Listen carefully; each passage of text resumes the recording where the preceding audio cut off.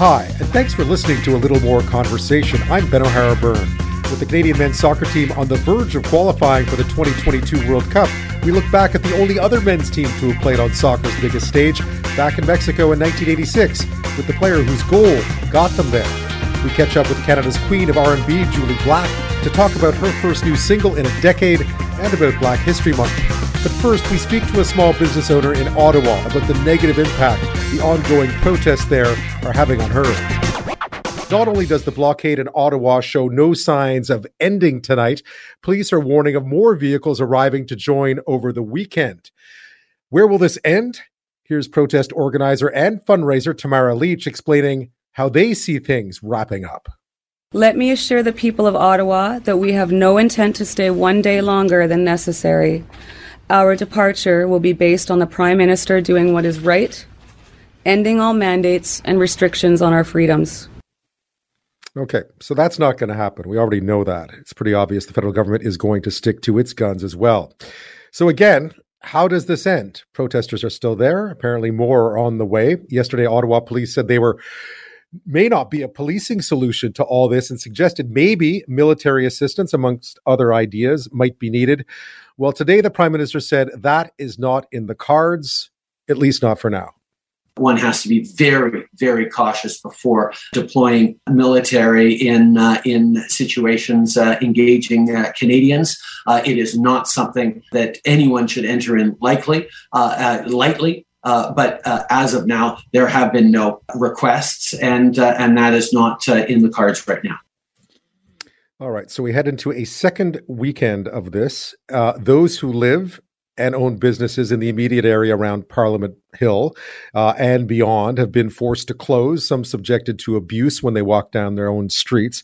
The Prime Minister even talked about that today. And to put it mildly, a lot of them are fed up and want authorities to do something about it, at least more than they're doing already. Joining me now from Ottawa is one of them, small business owner Robin Seguin. Robin, thanks so much for being here tonight. Thank you. I know just from looking at photos of where you're very close to Parliament Hill. How close? Actually, I'm in the Victoria building, which is right across the street from West Block. And I'm actually just on the side of the building in the basement. And so the trucker convoy is about, I'd say probably about 45 feet, maybe, not even from the... no, not even. I would say probably about 30 feet from the windows of my barber shop, and of course the steps of the West Block, which is where the House of Commons sits right now, is on the other side of the middle of Wellington Street. So in the middle of Wellington Street, between myself and the front doors of West Block, there's a giant fire pit. A lot of garbage bags piled everywhere. It's a very disturbing scene. What did you think when you read that this was going to happen, when they were on their way? Did you think it would wind up like this? Yeah, actually I did. Believe it or not, I saw this coming from the beginning. I've been down there. I've owned the business now for just over a year, but I've been working down there for 4 years now. And I've never seen anything like this, but yet I've seen a lot of protests. So with that being said, having seen a lot of protests, I always know that there's always those crazies and the radicals and the hangers-on that join up with these protesters because they have their own cause. So it always turns into like a circus. So, and under normal circumstances, of course, they don't allow vehicles. They do allow sometimes vehicles just to drive past, but never, ever have I ever seen anything like this. So what's the impact been? I imagine you've been closed, obviously. I've been closed since Friday, yes. The impact has been substantial. I obviously rely on the downtown core and other business owners, the parliamentary core, and and the people that work for the MPs, the MPs themselves. I rely on quite a few people for my clientele, and all of those people, under normal circumstances, would be coming into the salon, like the barber shop right now, and I would be making money. But because of the convoy, nothing. There's nothing. We can't even get into downtown Ottawa by car. You haven't even been to your business? I went to my business today. That was the only, and I had to walk in from Hull. I live in Gatineau, just over the bridge from Ottawa on the Quebec side. And I got as far as Hull, and then I had to walk in from Hull. So when I walked in this morning, I walked across the Alexandra Bridge, which is, a suspension bridge that is between Hull, is between the museum and the art museum, whatever it is in Ottawa. Anyway. So you walk to the salon, in other words. Yeah, so I walked to the barber shop, and I mean, I had to walk down Wellington Street past all of the trucks, and the horn started blaring right before 8 a.m., and there was bags of garbage tied to the fences all over in front of Parliament Hill, all down. I was getting told to take my mask off, that I'm free now. And I have emphysema, and I'm 3 times vaccinated and highly petrified of COVID. So I don't feel like I'm free as long as COVID is still here. So I don't... What do you make of of politicians supporting the protests? And do you cut any of their hair? What will you tell them next time you see them? I cut quite a few politicians' hair, but I haven't seen any of my clients in particular. So, not that I've seen anybody on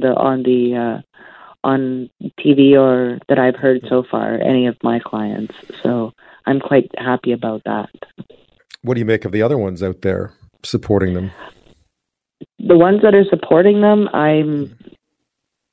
unless they're doing it to try and appease them in some way, shape, or form, I don't know. But I really don't think that this should be being supported. I got to work this morning, and there's a sticker stuck to my window of Mr. Trudeau dressed in an Adolf Hitler uniform, and it said, wanted for crimes against humanity and these kinds of things.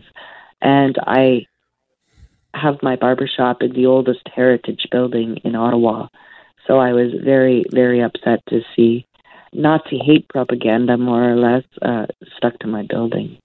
Yeah, no kidding. Do you think police could be doing more, or do you think they're in a no-win here? Well, I happen to know that Wellington Street and Parliament Hill are under federal jurisdiction. Right. So there's the small issue there being, of course, is that Ottawa police can more or less keep the peace or whatever it is that they're doing down there at the moment. And, I think they're probably, being that it's federal property, they're going to have to obviously ask for federal help. So I don't know if that's going to come in the way of the RCMP. I know Parliamentary Protective Services, that is their jurisdiction as well. So between Parliamentary Protective Services, RCMP, and maybe even perhaps the military at this point, I don't know, but something has to happen. I know tonight they've announced more RCMP are coming in. City of Ottawa asked, and they're going to get them. Are you going to be able to survive? We've had COVID. Are you going to be able to survive this as a business? I mean, this is not just down to what the protests are, but I mean, how much more has this hurt? Yeah. Well, first off, I've managed to survive COVID at this point, and in Ontario I'm not sure exactly what point, but when the vaccine passport came out in Ontario, all of a sudden barbershops were deemed an essential service. So since then, before then, I didn't get any government funding at all, and I still don't get government funding. But since then, obviously, I've been able to be open. So under normal COVID circumstances, as normal as they are, I would be open at this point right now. I would not tonight, obviously, but I would be open during the day, Monday to Friday. And I would be making very good money right now. So this is going to impact me substantially. Yeah, because Parliament was just reopening, right? So although they're not all there, you expect a few haircuts to be... Exactly, and it's not just from the parliamentarians, obviously, the staff, their staffers, the people that work around Parliament, the maintenance crew, Parliamentary Protective Services, the Senate. All these people have clients from all these places, Public Works and Government Services Canada. And, Public Services and Procurement Canada, the maintenance people that work in the businesses. Like, it's crazy. I am losing insane amounts of money right now. Robin Seguin, I wish you the best of luck. I hope you get to reopen soon, and thank you for being here tonight. Oh, thank you so much for listening in, and I really hope that we can get this situation cleaned up soon. I hope you've been paying attention, because this is a pretty exciting time in Canadian men's soccer. For just the second time, the Maple Leaf may very well be on display at what is called the most popular sporting event in the world. After a 2-0 win in El Salvador last night, Canada's men's soccer team remain undefeated in qualification, which is amazing in of itself. On top of the standings, equally amazing, ahead of the U.S. and Mexico. Old rivals, often winners, and one win away from booking a trip to Qatar 2022. Well, the World Cup dream brings back a lot of memories for my next guest. In 1985, George Pakos scored the goal against a favored Honduran side that sent Canada to our one and only World Cup, 1986, in Mexico. Carl Valentine to take it. Swings it in. Bridge gets a head on it. There's the shot. They score! George Pakos!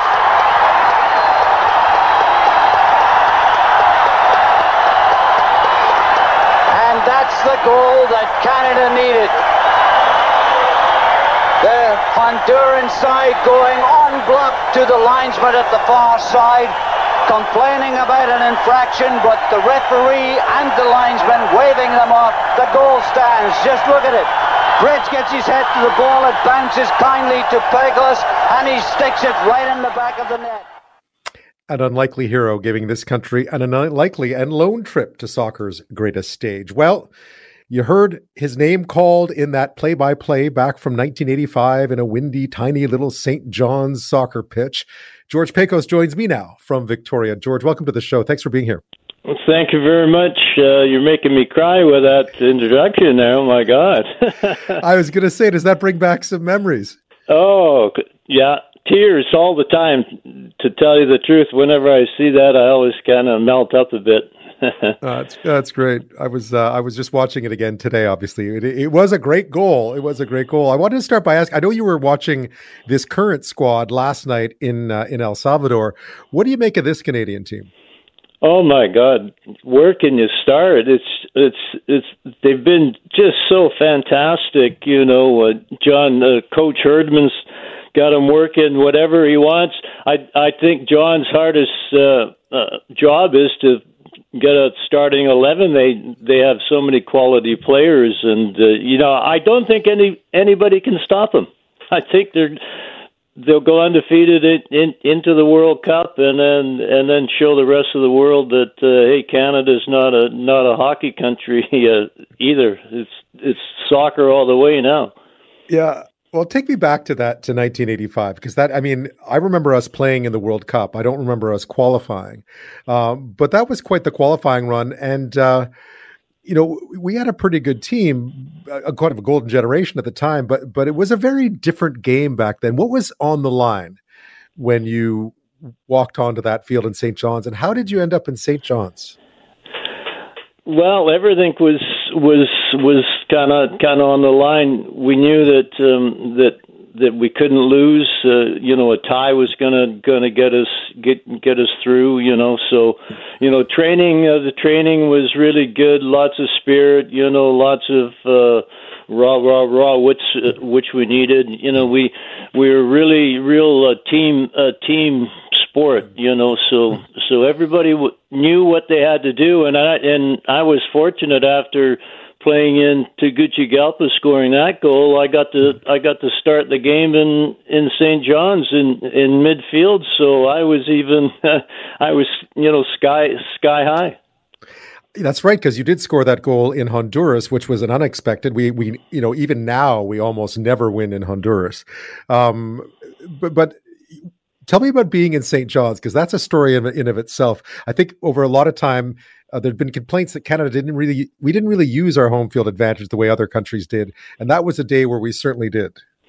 Yeah, we, the Hondurans come in wearing gloves and turtlenecks and stuff, and of course, we're used to that kind kind of weather. They were complaining about the pitch. They were complaining about this and that.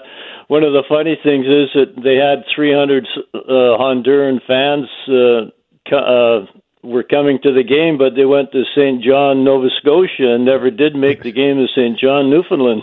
Yeah, and they wound up in New Brunswick. That was a good one. And wasn't it? It was tiny. I mean, I've seen pictures of it. That looks more like a park than a full-fledged stadium. Yeah, they just kind of threw a bunch of bleachers around, and I can't remember the size of the crowd there, but it sounded like there was 10, 15,000 there. Anyways, they were just tremendous and cheered us on for everything. And then once the dust settled and we won the game, we're running around the field with the flag, and everyone following. It was just unbelievable. I'm speaking with George Pakos, a member of Canada's 1986 World Cup team, about scoring the goal that got us to that World Cup back in 1985 in St. John's, Newfoundland, against Honduras. People may not know your story, but you were 33 at the time, and you actually had a full time, you had a career. You weren't getting paid. You weren't making €400,000 a week as maybe some national team players in other countries might be making now. Well, it's a funny story because when I got cut from the third round and then I got called back and came to play for Canada, everybody forgets that I had to go ask my boss Henry Bertram at that time if I could take time off to go play for Team Canada. What were you doing? He just told me that take as much time as you want. You never get an opportunity again. So I ended up taking as much time off, and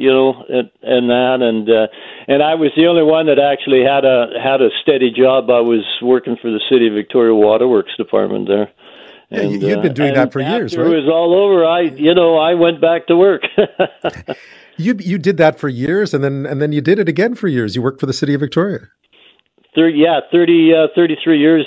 I ended up working for the City of Victoria. Yeah, with your lucky number 13 as well. So tell me about the goal, because we just heard it.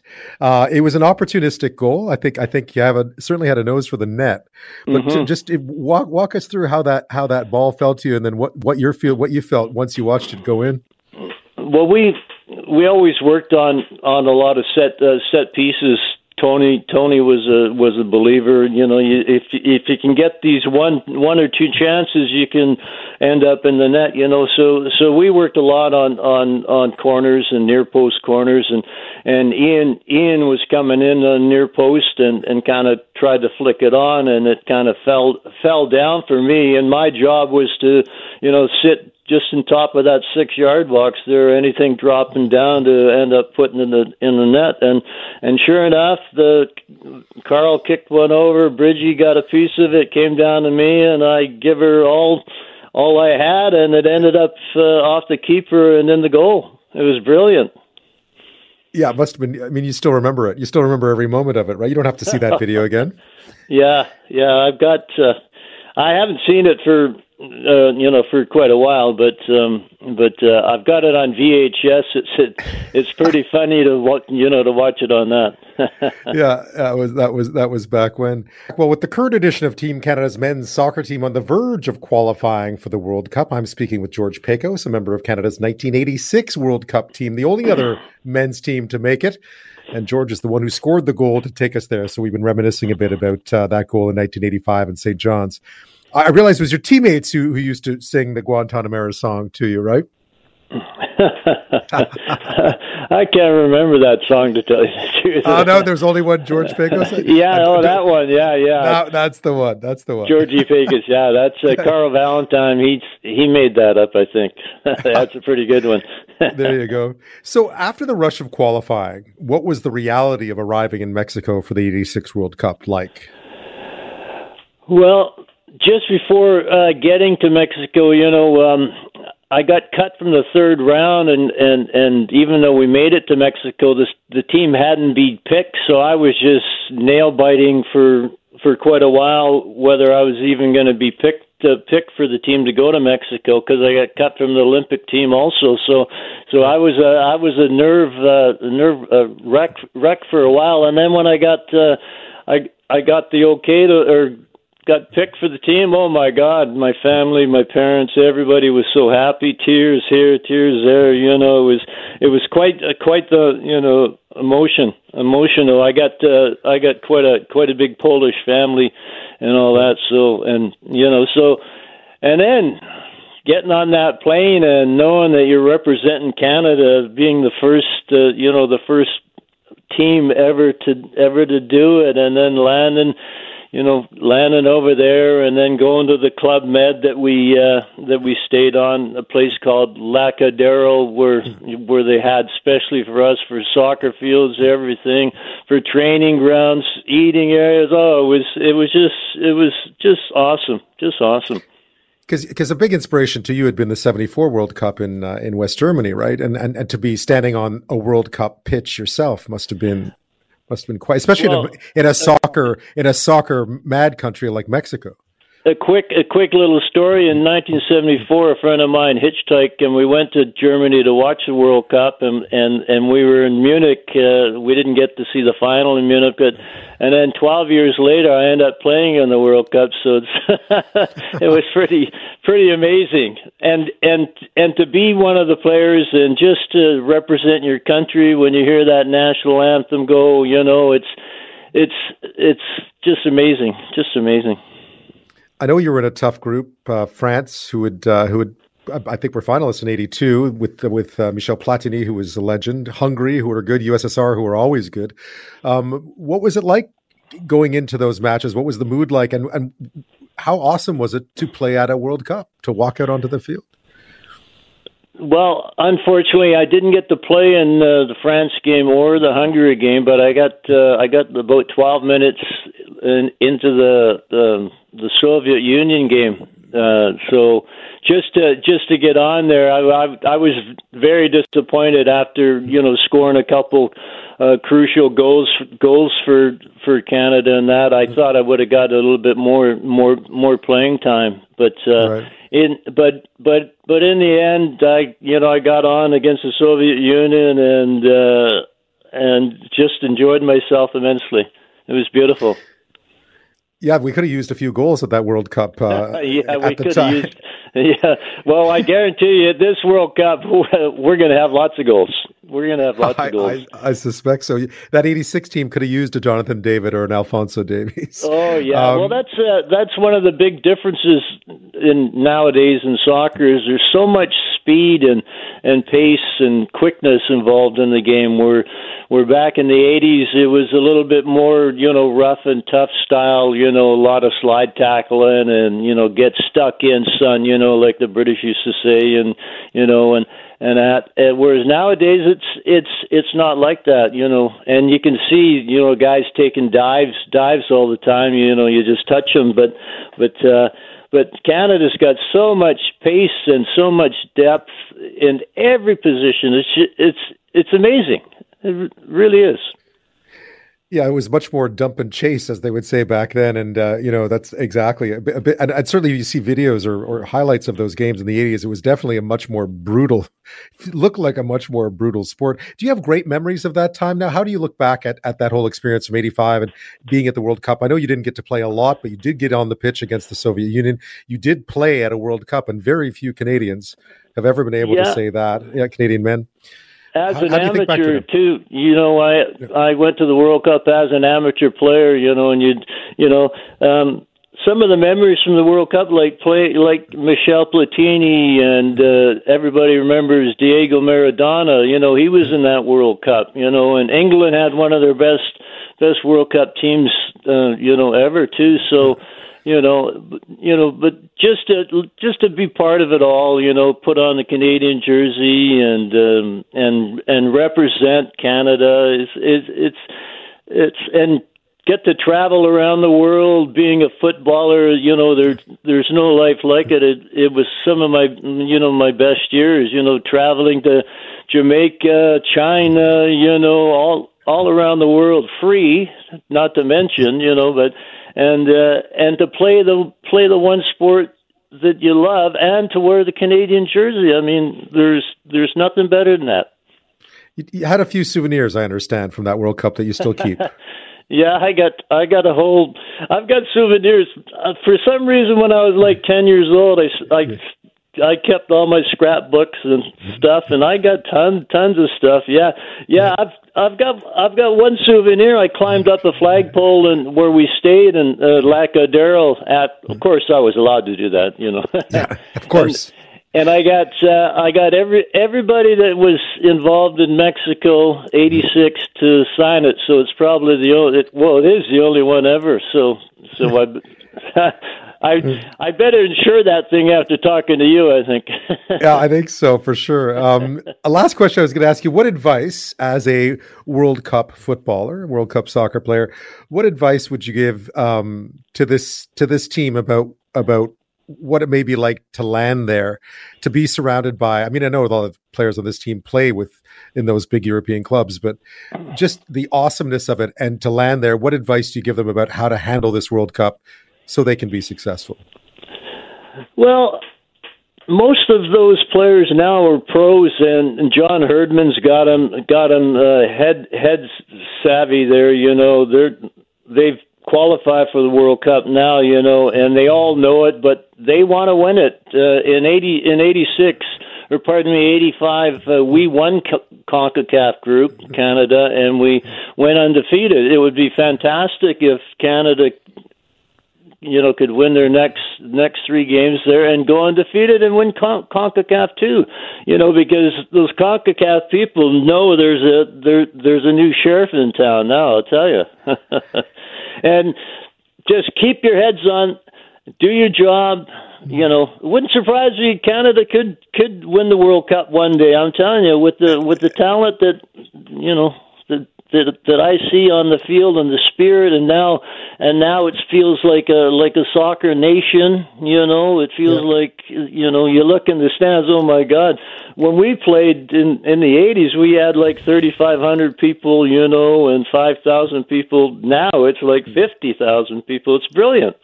George Pakos, thank you so much for taking us back on a trip through memory lane, back to the last time Canada's men's team tasted this kind of glory. I appreciate your time tonight. Thanks, Ben. Well, this is an exciting time for my next guest. After more than a decade, Jully Black has released a new single called No Relation. She has a new long-form music project on the way.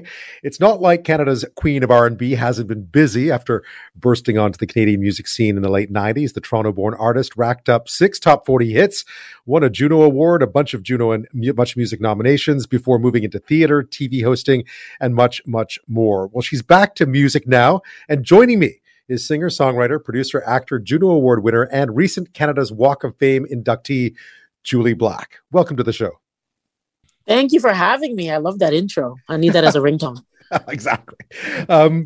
Congratulations on the new song. I mean, I know it's been a while. What's it like to be back, and what was the inspiration to say, I'm going to give sort of a new track a try? Yeah, well, I love using the word forward. More so than back. There's no really going back anywhere. So it's nice to move forward with music and really have fun again. Especially after my mom. Like, this is like pre my mom being around and then post my mom being on earth. And so, that's one of the reasons why I took a pause to really live a life, to tell a story, not to mention just really focus on who I am more so than what I've done and what I'm doing. So it's nice. It's nice to have no pressure. It's nice to really have, every win, everybody saying they've heard it or they like it or ask me a question about it. That's a win. I'm not looking at streams. I'm not looking at likes, views, follows. In fact, I've been off social media personally since December. So I just, I have my one of my really close friends who understands my voice to just handle my social media for now. And I just needed to take a mental health break. So it's nice. Yeah, I'm sure you're not alone. I mean, what's it like to be, even the music industry, and I'm obviously not in the music industry, but it seems to have changed so much in the past 10, 15 years. Yeah, even since you first got into it, how do you make sense of it all now as an artist? That's such a good question, Ben, like a really, really good question, because I come from an era where when I first started, it was really like, we see you, we choose you, we're going to groom you. we're going to develop you, or we're going to stand behind you for albums, many, many albums. And that was kind of the outline. And so now it's like, okay, you could, put up music yourself and do all the things by yourself. So I had a hard time for a good amount of time where I was like, okay, so what are we doing? I'm my publicist, or I'm supposed to go on TikTok, and I'm very very technically savvy.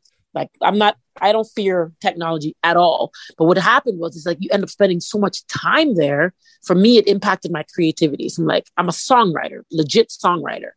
But it was really, I'm like, I didn't have capacity to write these songs. Because I was like, my screen time was next level. So, now I'm at the point where I'm really sitting in gratitude. And what really helped me a lot is the pandemic. The pandemic leveled the playing field to me. How so? The pandemic didn't discriminate. Rich, poor, black, white, everybody was in the same situation. Whether you needed help from the government or not, whether you're isolated by yourself or you're in a full family with kids, husband, wife, everybody, but you still feel by yourself. Everybody had to take a moment to say, what is life? What on earth am I here for? What's my purpose here? I remember there was people that would turn up their nose at people who sent their kids were doing homeschooling. Oh, that's now called virtual learning. Oh, same thing. Right. So that's where I was like, you know what? I was able to exhale over the past little while. So one part, it was like, okay, a lot of social media, but on the flip side, it's like, you know what? When it's all said and done, if my mom would say in her kind of old school Jamaican way, she'd be like, if my eyes were to close today, then I could say I'm happy with what my legacy would be in really bringing joy to people. Like, at the end of the day, I know what I'm good at, music and speaking, and being kind by nature and very generous and meaningful, then I'm good. Tell me a bit about the video, because the track is great. The video is very different from videos of the past, for instance. I was sort of looking over your Empowered in My Skin project as well. What was the message from the video? And maybe you could just describe a little bit to our listeners what the video is about and who's in it and why. Oh my goodness. So the video is really about like empowering yourself, think outside of the box, to be, I have this kind of like a bit of a Charlie's Angels, tribe of women that are, that are all visible. And as far as one scene, and there's a scene where I'm on these glass boxes, and in the boxes it's like money, like things that people think actually have value more than their humanity. And so I'm just kind of like telling this story of what I'm not going to tolerate anymore. And when I say, like, no relation, for example, that's the name of the song. I'm talking about, I'm not relating to, low self-worth. I'm not going to relate to people, anybody, like, you're taking me away from my dignity. It's really about rediscovering who I am more so than what I do. And so there's also a scene where there's a wooden table, and so there's a scene where you see one of the extras, Amy, she's building the table. You see her with like tools, and every woman, like the three dancers, they have tools. And the whole concept is, if you don't have a seat at the table corporately in your home, wherever, then build your own table. And so that's where the video gets to, where it's like, I have Sangeeta, it's from ET Canada, with Diane Clemens, I have Tanya Kim, and, Jennifer Valentine, and just a bunch of women in the media who are usually put up against each other because we work for different networks. Sarah, who's the Birds Papaya, Nkechi, she's like a high executive at TD Bank, etc. A bunch of us. It's just like, hey, you know what? We're better together. We are better together. And that's the whole premise, going from being by myself to having these four women help me build this table. There's even a scene where you see some statues, and that's kind of, it represents like, not becoming a projection of what somebody else thinks you're supposed to be, and so continue to be agile and fluid in your life, in your emotions, etc. So it's a fun video. We did it all in one day here in Toronto, and I'm very, very grateful that I was able to actually get that to happen. And I'm back with Jully Black, Juno Award-winning artist. I'm talking about her new song, No Relation. Also talking now a bit about February is Black History Month. And you put together a really interesting song list to sort of expose listeners, if they so choose, to some of the great music that's come out of this country from Black artists over the past many years. It goes all the way back to the early 70s, I think, maybe even earlier. What was it like choosing that list, and what did you learn in doing it?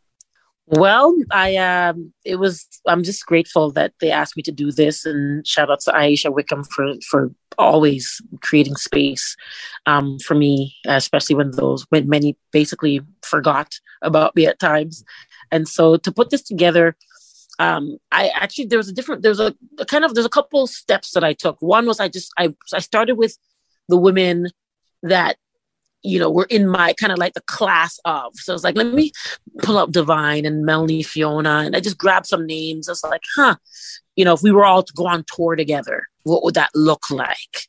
That was the first things first for me. Like, what type of tour could we do?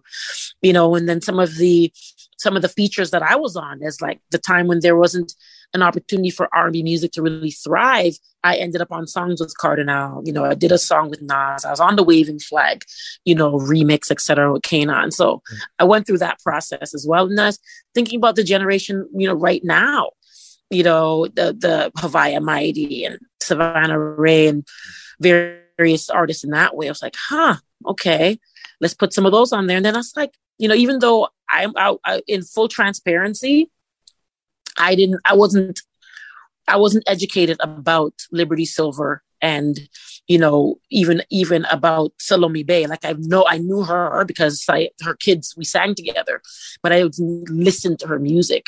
And so, there are certain people I was like, okay, we need to make sure that this is a piece, a legacy piece where people could actually go on and hear some of these amazing women. And then, of course, my brothers in the game, from Socrates to Chaclair, as I mentioned, Cardinal, and then those who are doing it, those would be considered big right now. The Weeknd is obviously doing its thing, not to mention Drake. We are thinking about Chaos, and just a lot of people that I think people really need to give their flowers. And there's some that Ontario Creates came with. They added some. Like, okay, would you consider this or that? I says, listen, I'm not going to say no, as long as there's room. Let's put them on. I did a full concert series with Nathaniel Deck Choir. Right. And that was my first time. I spent 6 weeks learning the Negro spirituals. And it was a full on like workshop type thing to finally do the concert. And that educated me a lot about what the songs meant and how, slaves would sing their messages from plantation to plantation. So, it was really, really a nice experience, and to put some reggae on there too, Anna McLean, etc. So I was grateful. Yeah. I'm always thinking about this, listening to it. There is a Canadian sound that is different from a British sound or an American sound to some extent, and it kind of comes through in that playlist, and it's inspiring to think about Canada as having its own sound, its own R&B sound, to put it that way. Yeah, thank you. And I think many don't realize that we actually have a sound, a flavor. There's texture, there's lived experience. The industry, the music business has become so huge, and even having such big mega stars now to come out of Canada, Black stars to come out of Canada, that I think people forget that there's a foundation here. Yeah, you're part of that foundation for sure. When you look at some of what's happened in the past little while, and there seems to be at least a fear of intolerance growing as a backlash to some of what's happened in the past 10 years. Do you see that at all? Do you when you see something like a Confederate flag on Parliament Hill, does it worry you? What do you make of that? I'd rather see it than not see it. I think Canada's been, racism in Canada's been so overt and so subliminal and so systemic, and some people are under the impression that it doesn't even exist. Right. So I'd rather know than not know. Pull out all your flags. Let's go. Because then I could know how to navigate through my life. and know, where to position myself and not live in fear, but live in knowledge. Okay. That's what it is. That's what's going on. Then it's good to know. Yeah. And that's a great point of view. Absolutely. What next? I know back to the music, because that's where we started. Mm-hmm. I know that this was that No Relation is the beginning of something more. What's next? Mm-hmm. 3-4 more singles. Like the album is done. It's called 3 Rocks and a Slingshot. Okay. It's an ode to David and Goliath. And I've had many Goliaths over the past, 10 years that I've slayed through. My rocks have been resilience and love and, and so many other things, making the right decisions and standing behind them. But really, to be totally open, and I'm really focused on the now to get me to the next. So, there's been so much emphasis. I know, I will say, especially in honor of Black History Month, that I'm really excited for the day when Black creatives don't have to start over every project, to be able to thrive in the spaces of Blue Rodeo and Feist and Serena Ryder and Shania and Celine and Nickelback and Justin Bieber and Shawn Mendes, and the list goes on, where they don't have to start over every single time.